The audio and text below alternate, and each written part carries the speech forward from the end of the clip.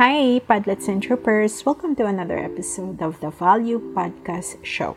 Are you a podcast manager who is looking to find another way how you can look for your ideal clients and maybe even how you can connect with them without you feeling icky about the whole process and you not coming off as a sleazy and desperate person looking for another prospect?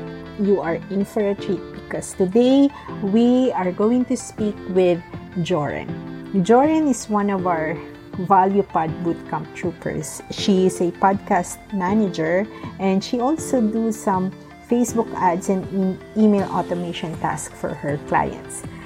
She shares her journey from being a corporate employee to becoming a very successful podcast manager. She also talks about how she overcame challenges and ways of managing your procrastination while working on herself also. So at the very end of this interview, you are going to find some great tips that you can immediately apply whenever you are going to do prospecting or connecting with your ideal clients.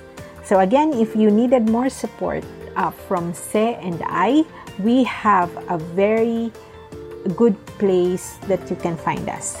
It's the Value Pod Podcast VA School, which is a Facebook group, and this is a free group wherein every Saturday we usually do an office hour at around 2 p.m. Philippine time. So if you are interested to know more about freelancing or adding podcast production on your arsenal, come join us inside the Facebook group. Again, just go to facebook.com/groups/Value Podcast VA School. Thank you so much again for listening.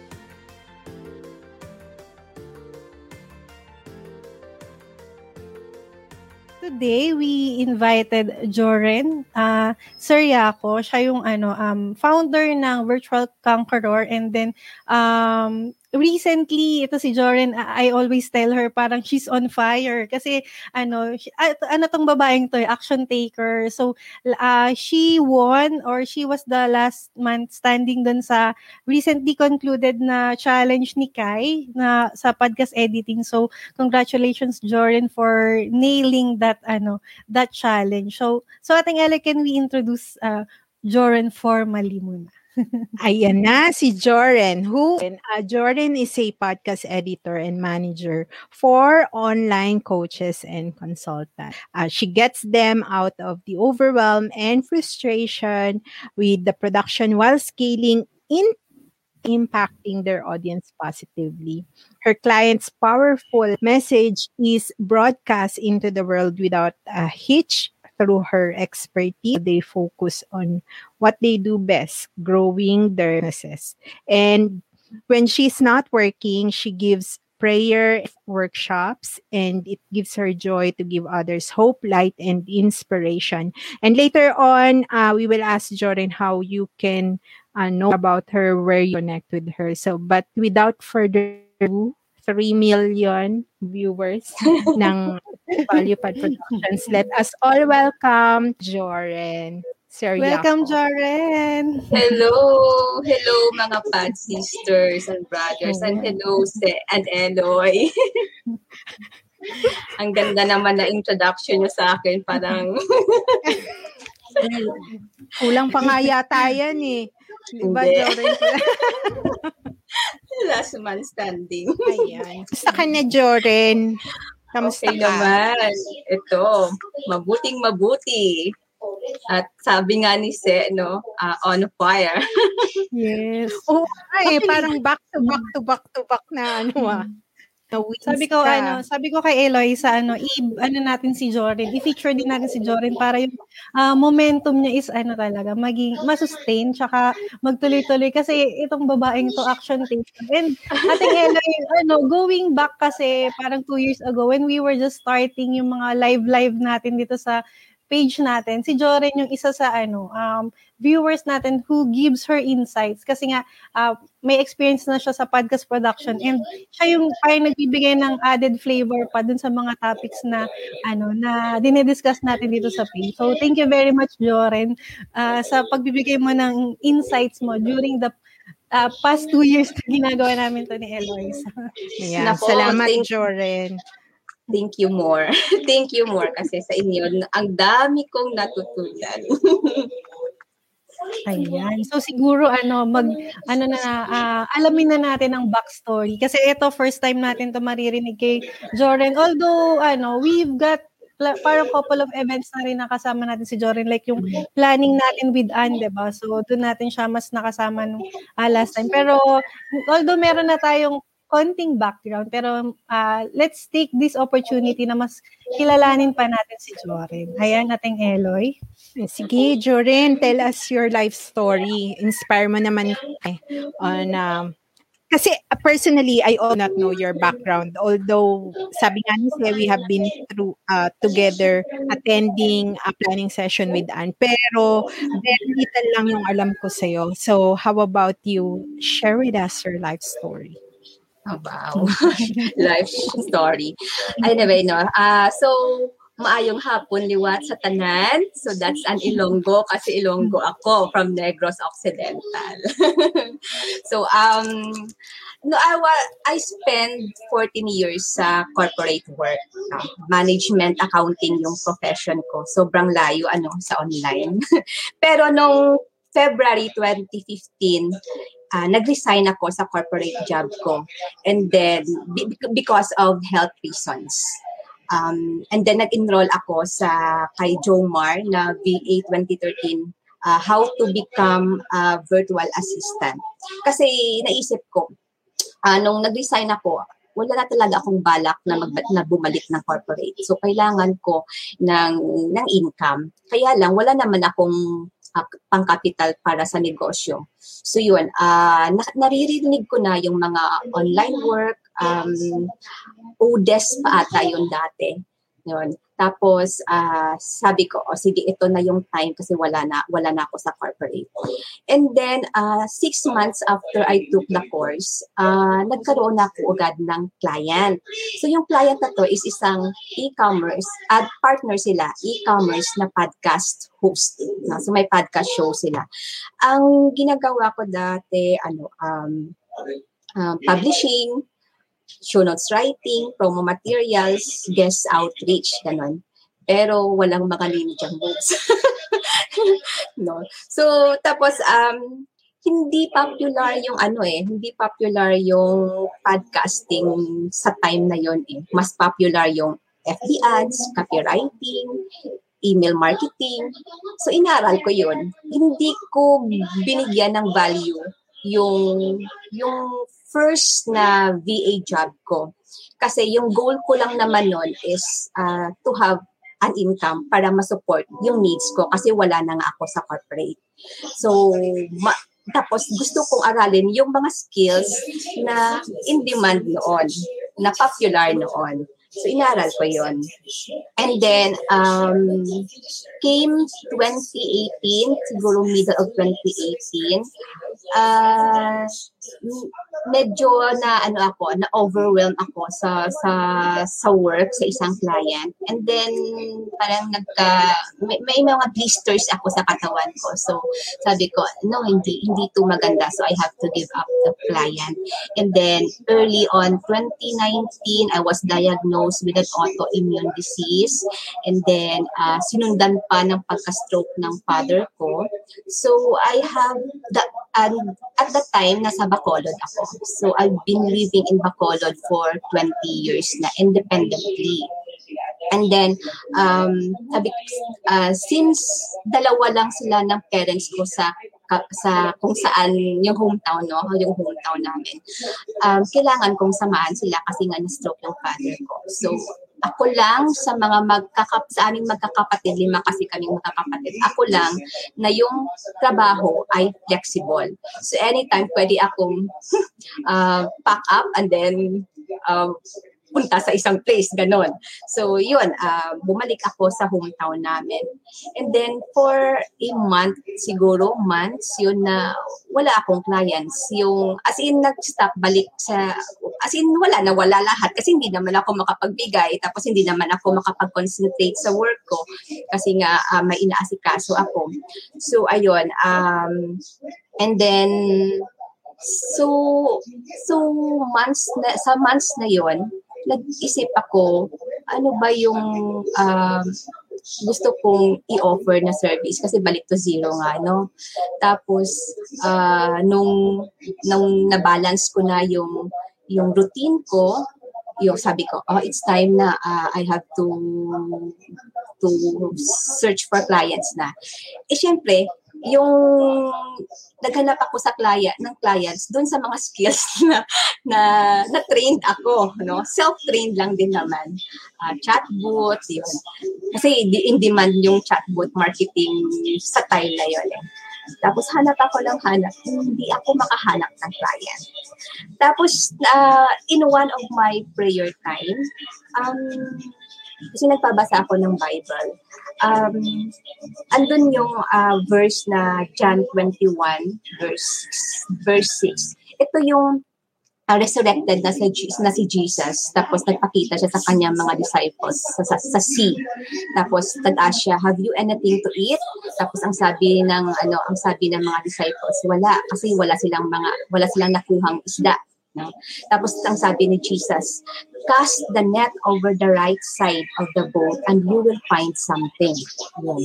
Sabi ko, parang ako to hanap ng clients sa ganitong skills, tapos wala akong makuha. Sabi ko, sige nga, try ko nga ito, balikan ko yung kung saan nahasa ako, yung sa podcasting. So yun nga, bumalik ako doon. And then, may nakikita ako, pero mga short-term lang. Alam mo ba yung una kong nakita noon is isang short-term project na audiogram. Gumawa lang na audiogram. Tapos hindi ko alam kung paano gawin yung audiogram. Ni-research ko, ano ba yung audiogram? Yun lang pala. Ito, ginawa ko na dati to sa client ko. Ito pala yun. So yun, gumamit ako ng isang software, tapos ginawan ko siya ng sample, tapos yun, nag-apply ako. Tapos na-appreciate niya naman yung work ko. Kinuha ko for for that purpose lang. So short term lang din yun. And then the following months, during naman syempre gusto ko stable yung income kasi yung mga savings na parang unti-unti nang nawawala yung savings, nagagamit. Tapos yung na-encounter ko naman itong Bible passage. Yung sa 1 King 17 verse 14. Ito yung story ni Elijah tsaka ng widow. Nung nanghingi si Elijah ng bread. Tapos ang sabi, for the Lord, God of Israel, says that there will always be plenty of flour and oil left in your container until the time when the Lord sends rain and the crops grow again. Pinanghawakan ko yun. Sige nga. And really, it's true. Month by month, pa isa-isa yung mga nakukuha ko na client. Pero short term lang din. Short term lang din siya. Tapos, hindi nga ako nawawalan. Pero hindi naman siya ganun kalakihan. Ganun, no? So, sabi ko, sige lang. Until such time na I find my first client doon sa podcasting. Paubos na yung ko. Paubos. I mean, yung maintaining balance na ATM ko, yun na lang. Maintaining balance na lang. Yun na lang yung natira. No? Sabi ko, on the next month, wala na akong ibabayad sa mga monthly bills ko. Lord, saan na yung promise mo? Ayun.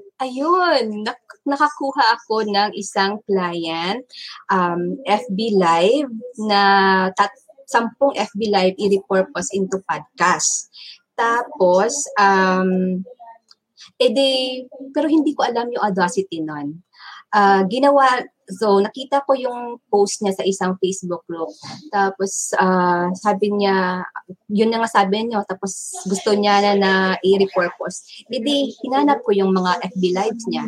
Tapos, ang alam ko lang noon is yung sa video editing yung Filmora, pero basic lang. So, alam ko kung paano i-cut, kung paano i-strip off yung audio, paano i-cut, paano i-mix, no? Tapos, yun lang. Hindi ko alam yung noise na background removal. Hindi ko alam yung Audacity. So, yun, binigay ko sa kanya, nagustuhan naman niya, na-hire niya ko. Tapos, ayun, nagbayad ng 50% down payment. Ayun, may pambayad na ako ng bills ko. And then, until, tapos sunod-sunod na nakakuha ako ng client. Tapos yung ano naman, yung isang client na nakuha ko, hindi agad nagbigay ng work. Kasi sa isang marketplace siya nakuha ko siya. Then, so, naghanap naman ako, then nakakuha naman uli ako. Itong client na to, client ko pa rin siya hanggang ngayon. Siguro 2 o 3 episodes na ako sa kanya na doon pa lang ako nagsimula ng Audacity. Grabe, no? Parang nakakahiya na yung mga output ko na hindi ganun ka pro yung editing. Pero napagtiyagaan ni client, no? Hanggang ngayon, client ko pa rin siya. So yun yung naano ko na God has been very so faithful in His promise na sabi niya, hindi ka mawawala ng flour and oil hanggang dumating yung rain at yung crops ay mag-grow. So ito na yung mga crops, nagbunga na nga siya ngayon. yun yung story ko. Parang gusto ko lang makinig sa'yo, Joren, buong maghapon. Ayan, thank you very much for sharing naman yung journey. Pero, ayun, kanina naririnig ko sa'yo na parang when you started, hindi mo pa siya agad, parang hindi mo nabigyan ng pansin si podcast industry or podcast service ng masyado kasi tumingin ka rin kung ano ba yung mga uso, ano ba yung sikat na skills. So, parang going back, right now, sa tingin mo ba yung mga ibang skill na natutunan mo na incorporate mo na siya into dun sa podcast service mo? Parang mas naging advantage ba siya na may alam kang ibang skill to marry with the podcast production service? Yes, oo. Especially yung sa email marketing, no? Na syempre alam ko yung background na kailangan yung sa funnel na kailangan kunin muna ni client yung leads niya. So kung saan papasok yung podcasting, yung role ng podcasting.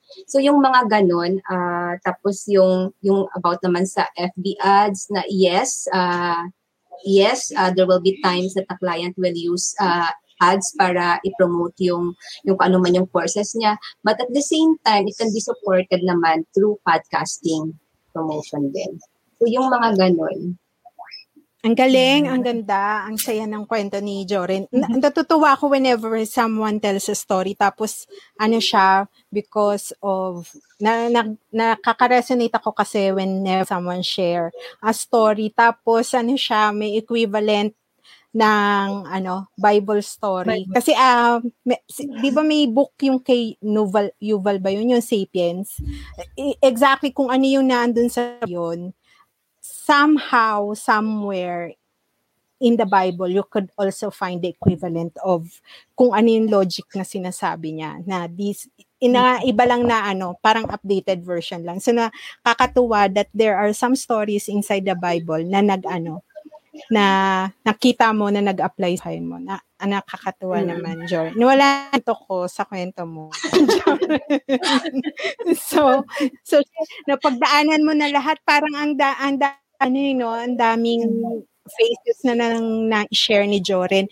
Sa ngayon ba, na siya, yung freelance service mo, ano na yung, mo, ano yung main core offer mo when you to clients? Podcast editing, management, tsaka show notes writing. Yun na yung pinaka-core offer ko sa kanila. So ano yun, yung after nung audiogram na clients, saka ka nag-decide or after pa nung merong client na nagtiwala sa'yo na do some editing? Ayun, nag-decide ako na podcast editing kasi nakita ko yung opportunity doon sa client na nag-post ng na ito yung kailangan niya. So, yun, kahit hindi ko pa alam yung tools na gagamitin for editing. Kasi video editing yung Yun ba ginamit yung parang ko. naging mo, Joren? Naging turning point na nung nakita mo na, uy, may client na, yung parang may need yung client na ganito. Was that the time na you decided na, mag-focus ako kay podcast? Hindi. Nung talagang time na nakita ko yung verse na cast your net over the right side of the boat. Kasi kung hindi ko nakuha yung clarity ko ano yung gagawin ko, hindi ako makakapag-focus kung sino yung clients na hahanapin ko, kung ano yung service na i-offer ko. So yun, since nakuha ko yun, doon ako naghanap ng clients na for podcast. It so happen na yung first na nakita ko is audiogram lang. Yun. So tapos tuloy-tuloy na siya. So yun, kahit hindi ko alam kung ano yung mga tools na gagamitin ko. Ang alam ko lang, alam ko na pag binigyan ako ng work, kakayanin ko, ibibigay ko. So, yun yung alam ko. So, nag-research ako. Yes, Google is my best friend. Sobrang true. Sobrang agree tayo dyan, Ating Ellie. Kasi diba, as podcast VAs, parang yung pagiging resourceful din yung magiging number one, parang advantage mo. Kapag you know your way to YouTube, to Google, parang walang mahirap kasi kailangan mo lang sipagan tsaka tiyagain na hanapin yung sagot doon sa question mo. So, ngayon, Joren, sino na ba yung sino ba yung mga ideal clients na sinaserve mo?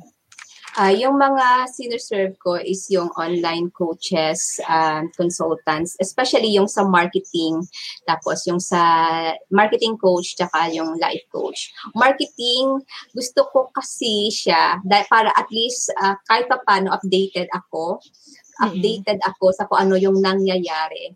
And then life coach, para naka-align siya sa mission ko na to help inspire, educate, and empower people. So, yun. So, para kasing sa podcasting, nakita ko na I'm learning and at the same time, I'm earning. So, gusto ko siya. Tapos, tinitingnan ko din sa mga idea clients ko, tinitingnan ko din kung may community na sila, yung FB groups, para at least may instant audience. Kasi sa totoo lang, hindi ko pa naman alam yung mga strategies. Ang alam strategies sa podcasting, yung papasok parang yung bibigyan mo talaga ng strategy para to grow. Ang alam ko pa lang siya ngayon is yung technical aspect. So gusto ko nang matutunan yung strategies. So since yun yung limitation ko, ang gusto ko na hinahanap ko, may audience na. Kasi hindi ko pa alam kung paano magsimula from zero to So may audience na yun hinahanap ko. Tapos yung may ino-offer na mga courses or programs. So para at least they have continuous income. So continuous din yung income ko. Stability ko din. Very good na to. Very good. Asa na yung star natin? Bigyan natin ng stamp na star si Joren. Pero sa mga nakikinig o sa mga nanonood sa atin, meron kaming pakumaya. So make sure na alam niyo yung 3 C's na lagi niyo naririnig sa amin ni si Joren, na pinaka-importante na parte ng turo namin ni lagi na how you can get a premium client is get not one but 3 C's na na category sa bucket category. So very good si Joren dun sa very smart.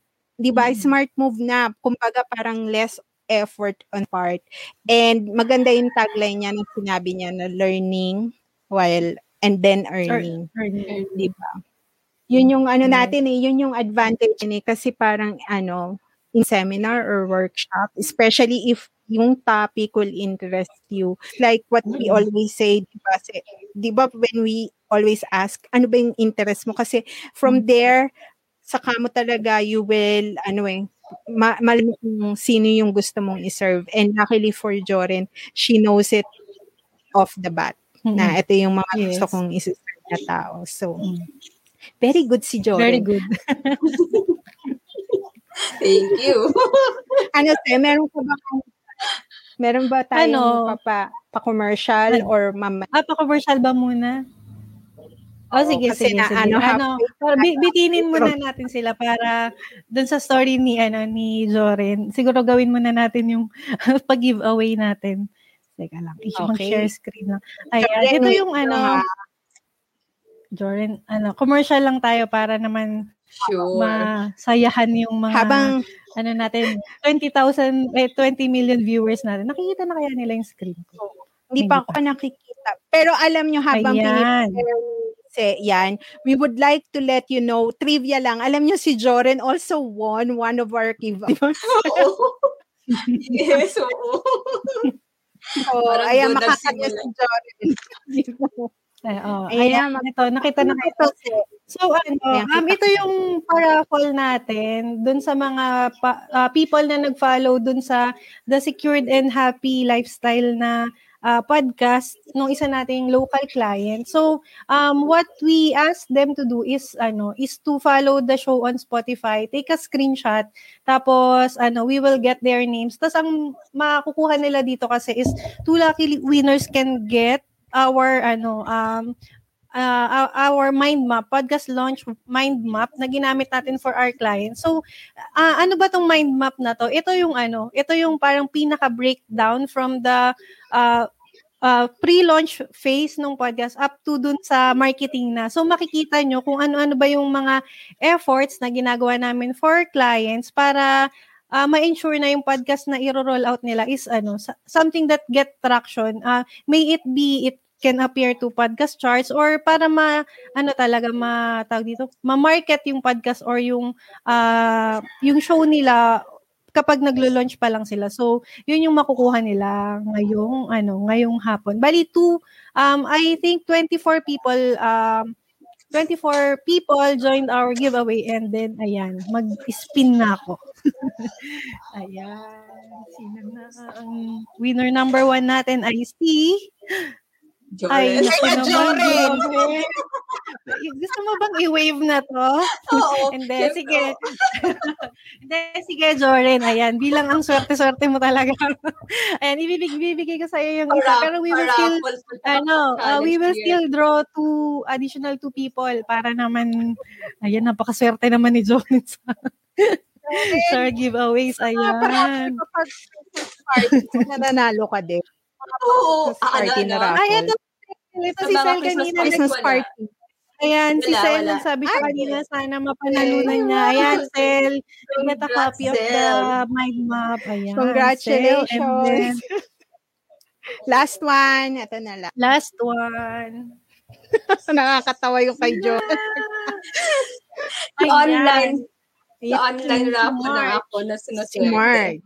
March Valencia Sangala. Yes. Ayan. So, what will happen is I will send the copy via PM na lang. So, congratulations, Sel, Marge, and Joren.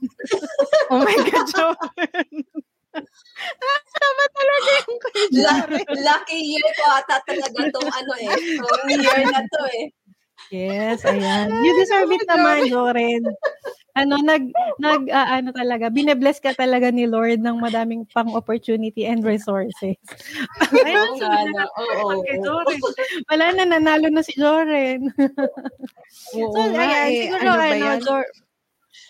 na lang. Siguro dun sa mga naging journey mo, can you share with us, Joren, ano ba yung mga, siguro 2 challenge na na-experience mo na na-overcome mo naman? And ano ba yung naging parang effort mo to overcome those obstacles dun sa freelance mo? Sige. Siguro first yung internal, yung mga fears tsaka limitation ko. Kasi nung nag-start ako, so 5 years pa lang nun nung na-diagnose ako sa cancer eh. So parang ang dami ko pang fears nun, ang dami kong pinaprocess sa self ko. Tapos, so yun, sabi ko, kung magpapatalo ako sa sakit na to, sa mga limitations ko, sa mga fears ko, walang mangyayari sa buhay ko. So, ang kinaibigan ko yung mga limitations ko, no? So, hindi ko siya ni-resist, kinaibigan ko siya. So, sabi ko, ito yung kaya kong gawin. O sige, edi yun lang muna yung gagawin ko. Tapos, hindi rin ako techie. Isa din ito sa mga limitations ko. Hindi ako techie, hindi ako internet savvy, hindi ako pala research, hindi ako tambay ng Facebook o kung ano-ano pang social media. Promise. Hindi ako nag-scroll ng mga feeds ko kasi nakakaano sa mata ko. Pero, wala akong option.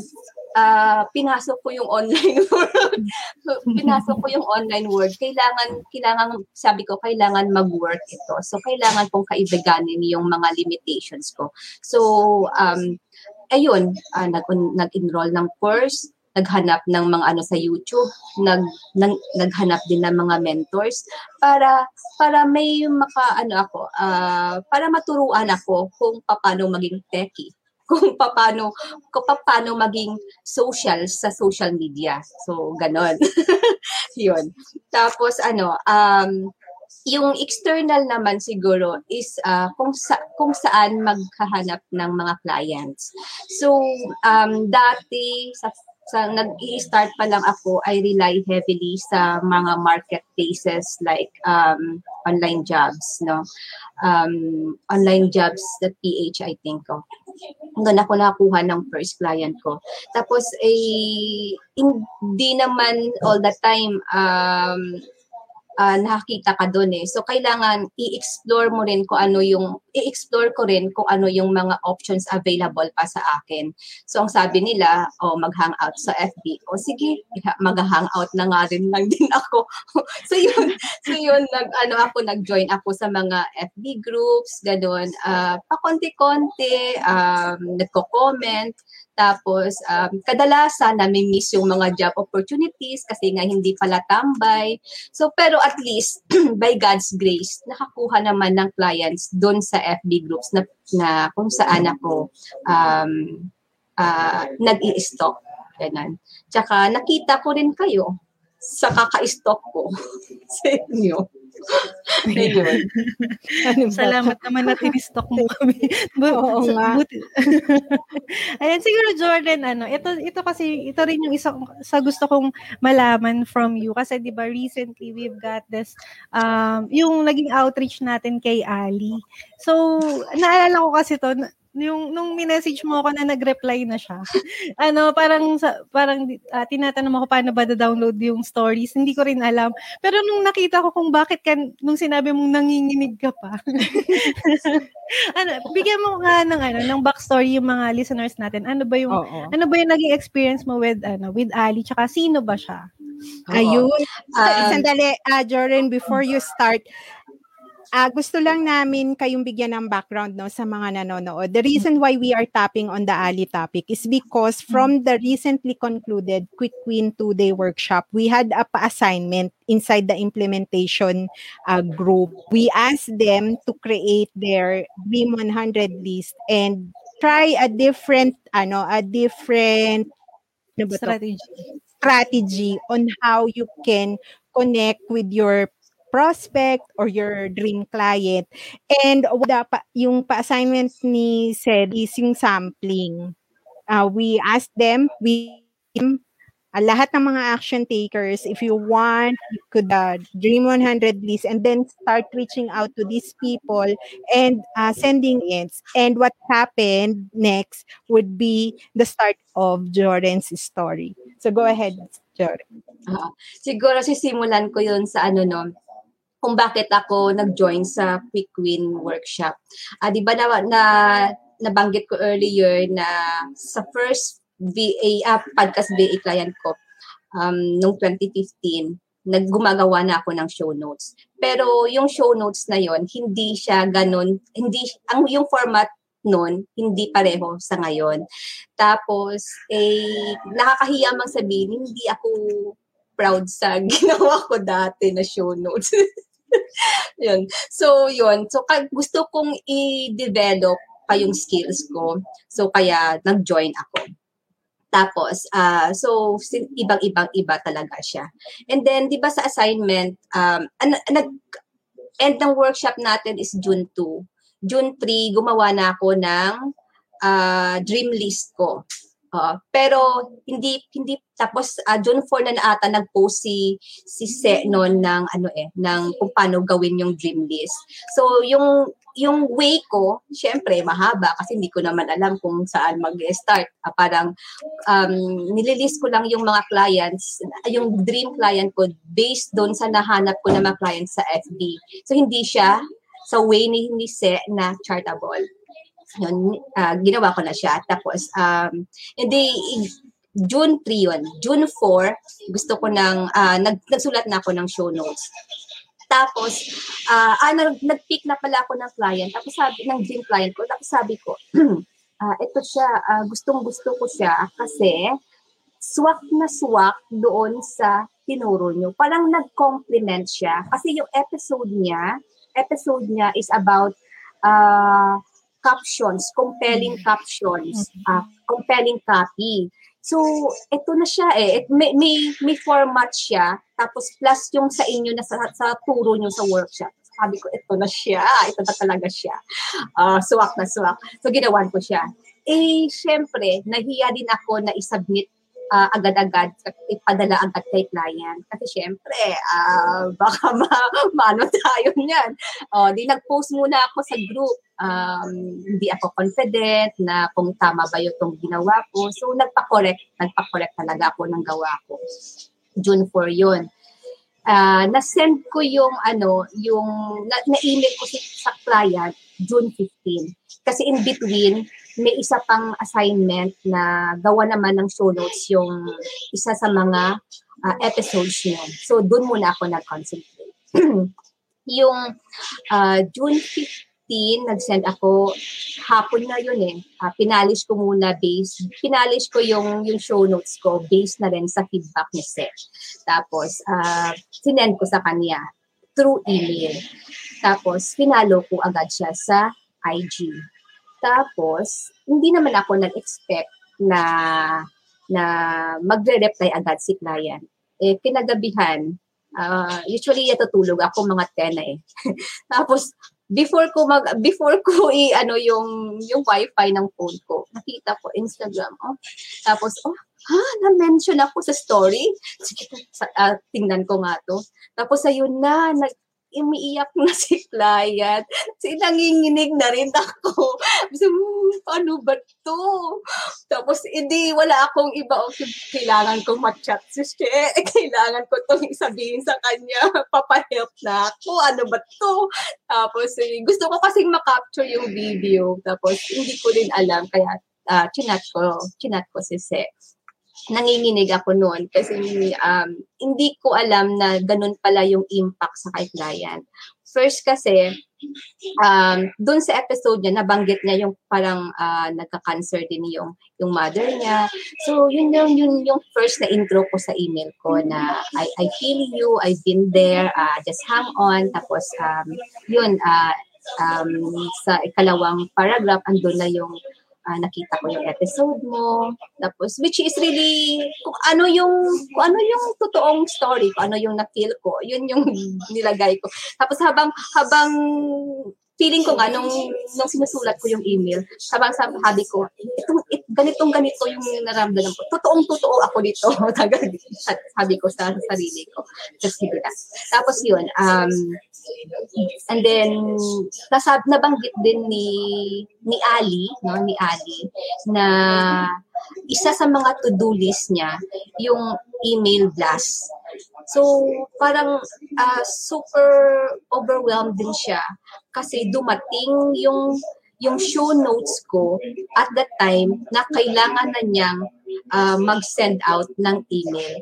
So parang doon na siya nag-base, kasi wala na siyang time gumawa pa, doon na siya nag-base sa show notes ko. Doon na siya kumuha ng mga para i-send out sa email list niya. So yun, tapos siyempre first time ko na siyempre na siya, six-figure entrepreneur siya. Tapos first time na na-mention ako sa IG. Tapos first time ko rin naman na nagkaroon ng IG account. Bagong-bago lang din. Tapos diba? Perfect na perfect talaga siya. So, kaya nanginginig nga ako kasi sobrang overwhelming ng result. Hindi ko siya akalain na ganun talaga yun yung impact ko. Ganun.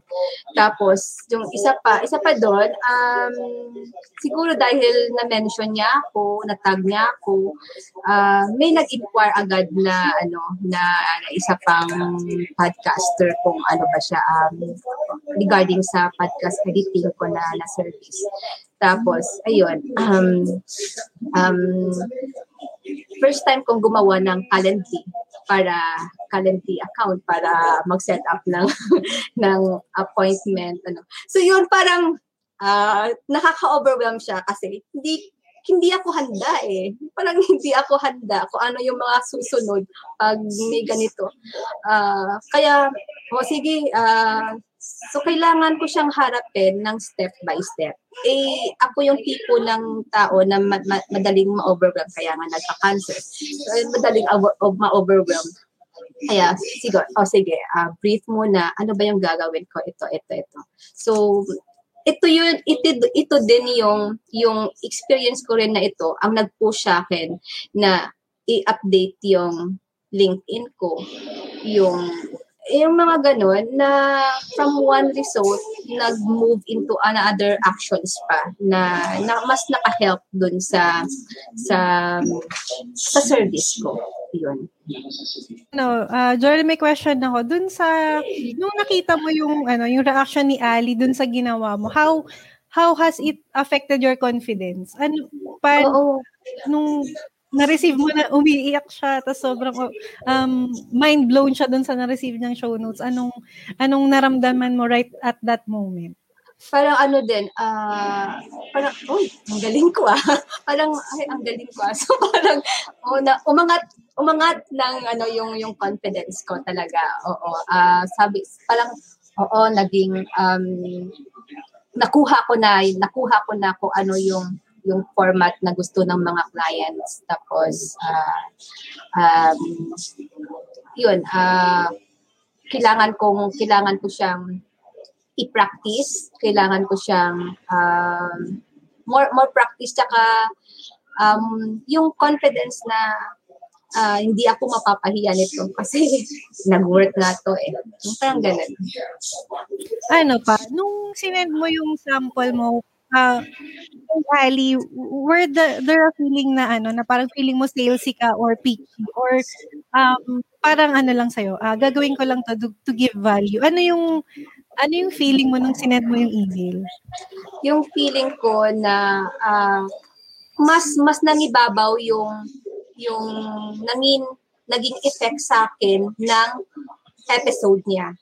Yung parang mas naka-help yung episode niya sa akin para gawin tong show notes writing. Kaya gusto ko ipakita sa kanya kung na based sa episode niya, nakuha ko ba talaga yung gusto niyang iparating din sa mga followers niya. Yung parang ganun, hindi ako nag-expect na na i-view niya yun as prospecting. Oo, parang gano'n. Oo, walang gano'n. Tapos wala ding expectation na kukunin niya ako bilang as team member niya. Gano'n. Basta lang gusto kong iparating na your episode helped me. And this is the result. Totoo naman talaga. Ngayon, if you wanted to get a sneak peek of that email, connect with Joren kasi I think si Joren naman has an abundance mindset. So you could ask her kung ano yung component ng email, paano niya kasi ano yun nakita namin yung lat mo, Joren And I don't think any that email was salesy. Kasi parang wala ka namang offer doon. Hindi ka naman nag-offer na if you want to get on a call, please call on this link. Wala naman So if you wanted guys to get a sneak peek of that email, you can go to, parang pinost siya ni inside the group and on her personal account. So you could get a sneak peek of how the email was written. Kasi doon pala iintindihan nyo kung bakit yung intention, may importante kasi intention, di ba? And I hope that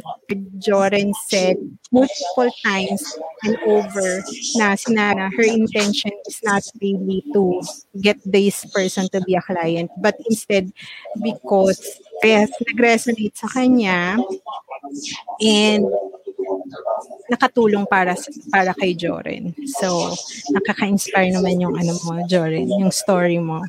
Kaya pala naiyak si Ali Sobra yung iyak niya, ang haba ng stories niya. Oo, parang ang haba nampasampu ata yun Ang haba, parang feeling ko, IG live na ba to? Hindi pa story, so nakaka-inspire. Tsaka i-add ko na rin na lahat ng mga ginawa ko, natutunan ko naman galing sa quick win workshop Wala akong binago. As in, wala akong binago doon. Lahat yun to the point. Sunod na sunod talaga. Galing talaga sa inyo. Right. Thank you, Joren. So, maraming salamat din. Papakat namin kung type na. Para pagka nagdududa kami ni Cesa, kakayanan namin papakinggan ng paulit-ulit. Thank you, Joren. Kasi ikaw, parang siguro Joren Oo, parang gusto ko lang makinig dun sa naging niya, journey niya. Pero Joren, for ano ba yung advice mo for newbie freelancer na gustong mag-try ng podcast production? Ano ba yung pwede nating maging sa kanila? Advice or tip? Siguro for those na interested, siguro first make an inventory of what you have.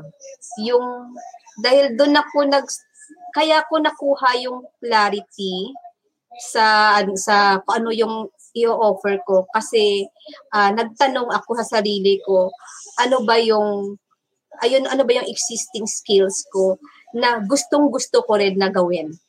Ano ba yung skills ko na na-acquire na pag ginawa ko to, it lights me up, no? So, yun, to make an inventory of what you have. And then, pag meron na, i-develop yung skills na yun. Meron namang free tutorials, tapos may mga online guides naman, tapos may mga mentors naman like you. Nung alam ko na kung ano yung gusto kong i-niche na service, naghanap ako ng mga local kasi iba pa rin kung yung local kaysa sa foreign na mga mentors. Mas nakakaintindi yung mga local, mas nakaka-relate, tapos mas magaan din yung conversation. Easy yung conversation. Hinanap ko, pumunta ako kay Jomar, tapos hinanap ko yung kung meron siyang mga in-interview ng mga podcast na VA. Tapos nakita ko si Eloy. Tapos yun, tapos hinanap ko yung page ni Eloy. Yun, napadpad ako doon sa Value Pad page. Tapos, kinonsume ko yung mga videos nyo doon. Tapos, kaya nga lang, hindi ako nakaabot ng bootcamp. Kasi nga, minsan lang din ako, kumbaga, intentional ako pag ginamit ko yung Facebook. Hindi siya ganun sa ka-personal. So, intentional siya. So, kaya nahuli ako doon sa bootcamp. Nakapagsimula na ako. Siguro man nasa third week nata kayo. So sabi ko, sige, hintay ka lang, Joren. Magbo-bootcamp uli sila. So yun, develop your skills through tutorials and mentors. Tapos define din yung goal. Ano ba yung gusto mong mangyari? Kasi pag na-define mo yung goal mo, you will have clarity sa magiging action mo. And then, kung meron kang goal, na-assess mo rin kung ano na yung success mo. Kasi pag di mo alam yung goal mo, kalat-kalat ka, di ba dati? Kalat-kalat ako, ang dami kong mga pinagagawa na mga training na yon. Tapos nang alam ko na yung may clarity na ako, may goal na ako, na-avoid ko yung discontentment tsaka frustration kasi hindi naman siya mawawala sa isang freelancer na journey. Yung i-compare mo yung achievement mo dun sa pero pag dun sa iba, pero pag alam mo yung goal mo, at na-achieve mo naman yung goal mo, di contented ka na rin. Like itong ano ba yung goal ko sa pagsali sa Quick Win? Gusto ko lang din naman i-enhance yung skills ko. Gusto kong i-develop yung skills ko in show notes writing. Gusto kong malaman ko ano yung mga ninja moves, yung mga secrets na ginagawa ng mga expert na sa podcasting. Ayun, nakuha ko, na-apply ko na lang din naman, tapos nakita ko yung result. Success na ako doon, no? Makuha ko man na client si Ali o hindi. Pero at least alam ko, successful na ako kasi yung goal ko, ganon siya no? So parang hindi naman siya ganon ka-big yung goal. Kasi yung may mga end goal, tapos may mga bits of or small goals, no? So yun, and define your goal. Tapos go out and take a plunge. Yun talaga yun eh. Wag nang hintayin pa na maging perfect, wag nang hintayin pa na maging expert ka, 'di ba? Nung 'di ba, nung sa story ko, nung alam ko na yung may clarity na ako dun sa gusto kong i-serve na niche, sa i-serve na client, may goal na ako na eto, gusto ko lang magka-income para magkaroon ng to provide my needs. Hindi naman ganun kalakihan na income. Tapos, pero syempre hindi ko alam yung mga iba pang mga skills. Pero hindi naman ako nagpatalo. So, go out, take a plunge. Kasi along the way, parang wag kang do not fear if you don't know everything. Kasi along the way, you will learn naman eh. Tapos, kung wala kang courage, sige lang, sige lang din. Kasi along the way, you'll find courage naman eh. Di ba? Tingnan nyo, nung nag-take action ako kahit wala pa, hindi updated yung LinkedIn ko, hindi ko alam yung mag-set na appointment sa Calendly. Pero nung andun na yung result, inalam ko lang din naman. Nag-take, nag-ano na rin ako. So parang, sige, go out, expose yourself. Kasi pag na-expose mo yung self mo, along the way, you will learn and you will gain confidence, you will gain courage. You will be an expert someday. Ganon na siguro. Ang cute na sinabi ni Joren yung sa una, yung audit, no, yung inventory. Kasi mahirap, madali sa atin mainggit if what we are, yung kung ano yung nakikita natin sa sarili natin ay pagkukulang lang lagi. So, pero kung nag-inventory ka na, nag-audit ka ng sarili mo and you found out na ganito yung meron, napakahirap papasukin yung inggit sa sistema mo kasi you have more than enough. So, thank you, Joren. Thank you so much for a wonderful afternoon talk with. May additional question ka pa, or can we wrap this up na para makapag-siesta na tayong lahat? Siguro one last. Sa freelancing journey mo, Joren, ano ba yung secret sauce? Ano yung masasabi mong this is something that really helped you dun sa iyong journey? Yun na yung parting question ko. Yung siguro, kung titingnan yung buong journey ko, it's about, yung secret sauce ko is about staying connected. Staying connected with God, no? So, prayer time talaga. Hindi yung as lang ng as, kundi yung nasisense ko talaga yung presence niya na ginagabayan niya ako. Tapos nakikinig ako, staying connected, nakikinig ako kung ano yung sinasabi niya. Siguro kung hindi ako connected, hindi ko makukuha yung clarity. Tapos sa niche na isi-serve ko. Tapos staying connected din with myself. So kung hindi ako connected sa self ko, hindi ko malalaman kung ano yung mga strengths ko and yung mga limitations ko. Kung ano yung goal ko, anong gusto kong mangyari, kung ano yung mission ko. Kasi happy ako na podcasting yung pinili ko na niche. Tapos, staying connected then with the people who supports me, yung family ko. And then, yung mentors ko, kung hindi ako nakipag-connect sa inyo, hindi ko malalaman lahat ng mga nalalaman ko ngayon, yung mga secrets nyo din, yung mga brains nyo, hindi ko siya makukuha. And then siguro staying connected with your ideal clients, no? Pag may isa o dalawang client lang, o sige, doon na lang ako makipag-connect hanggat sa mapa-oo ko sila. Parang ganun. So yun siguro. Kasi, di ba, madali akong ma-overwhelm kung marami na yung inaasikaso ko. So kahit konti, piling-pili, pero at least concentrated naman yung effort ko, yung focus ko. Pasasaan ba't makukuha ko rin yon. So, siguro ay ganun yung secret sauce ko, staying connected. And thank you, Joren. Sige, before we wrap up, meron ditong pahabol na question. Galing kay Juvie Grace Adrias. Miss Joren, what's your most important and number one tip po sa pagsusunod sa show notes? Sa show notes, ayun, siguro ito yung i-share ko na lang din yung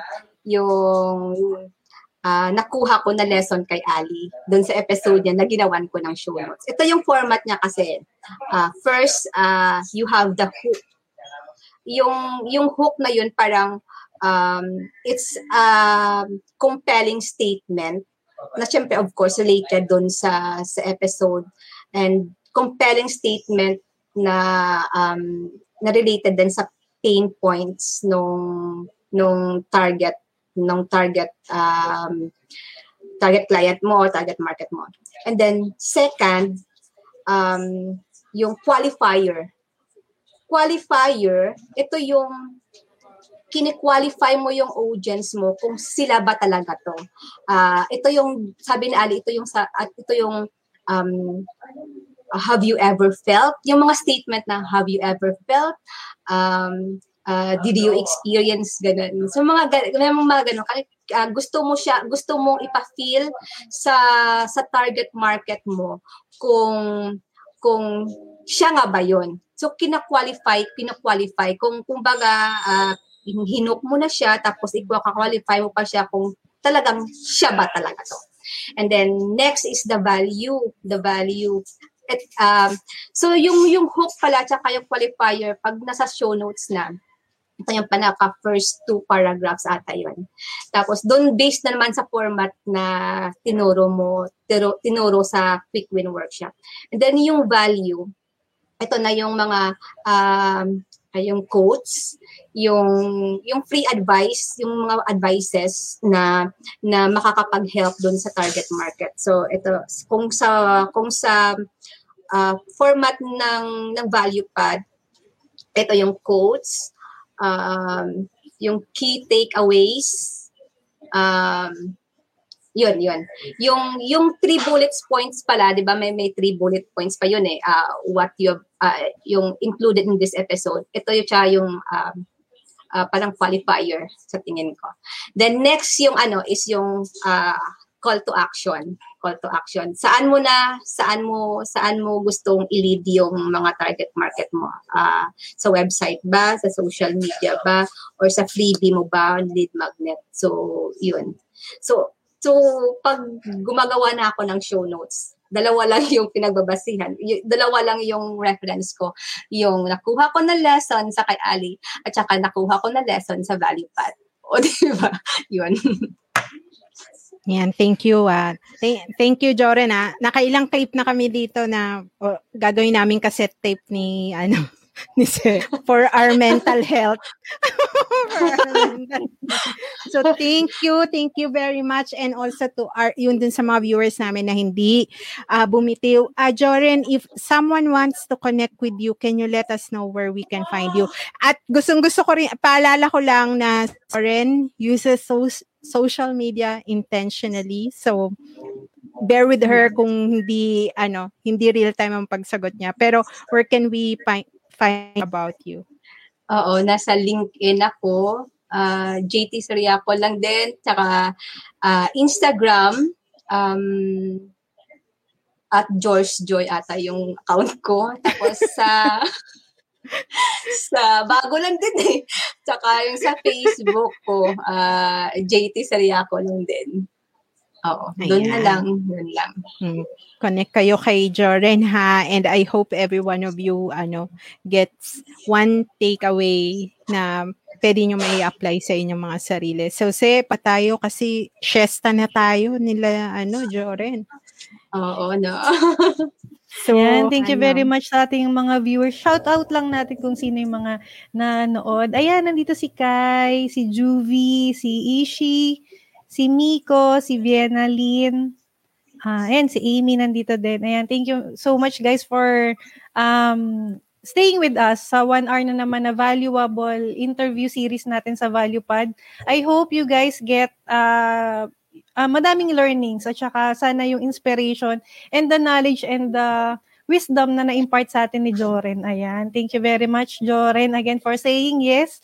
Feeling ko pwede na tayong mag-mini masterclass ng show notes sa group. Kung magkakaroon ka ng extra time, maybe we can do something like that para naman maturuan din natin yung ibang people dun sa group. Although meron naman tayong resource dun sa group, syempre iba pa rin pag actual na tinuturo sa kanila, mas nagugustuhan nila yung ganun. So ayan nating Eloy. So, thank you so much everyone sa ating lahat ng viewer. Again, we wanted, if you are not in our Facebook group, come join us inside the ValuePod VA School.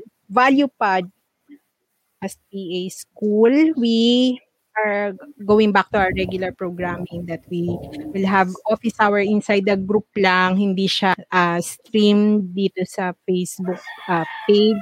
And also, we have a podcast, Value Pass Show. If you can follow us over at Spotify, meron kami every Wednesday nag-publish kami ni Se, and we wanted to streamline the publishing, and also baka we're going to pump up more new content, hindi na repurpose or but we just wanted you to stay tuned and always na maka-follow kayo sa amin. So again, thank you so much everyone for your time. See you again next week. Bye-bye. Bye-bye. Thank you, Joren. Thank you, Sen Eloy. Thank you.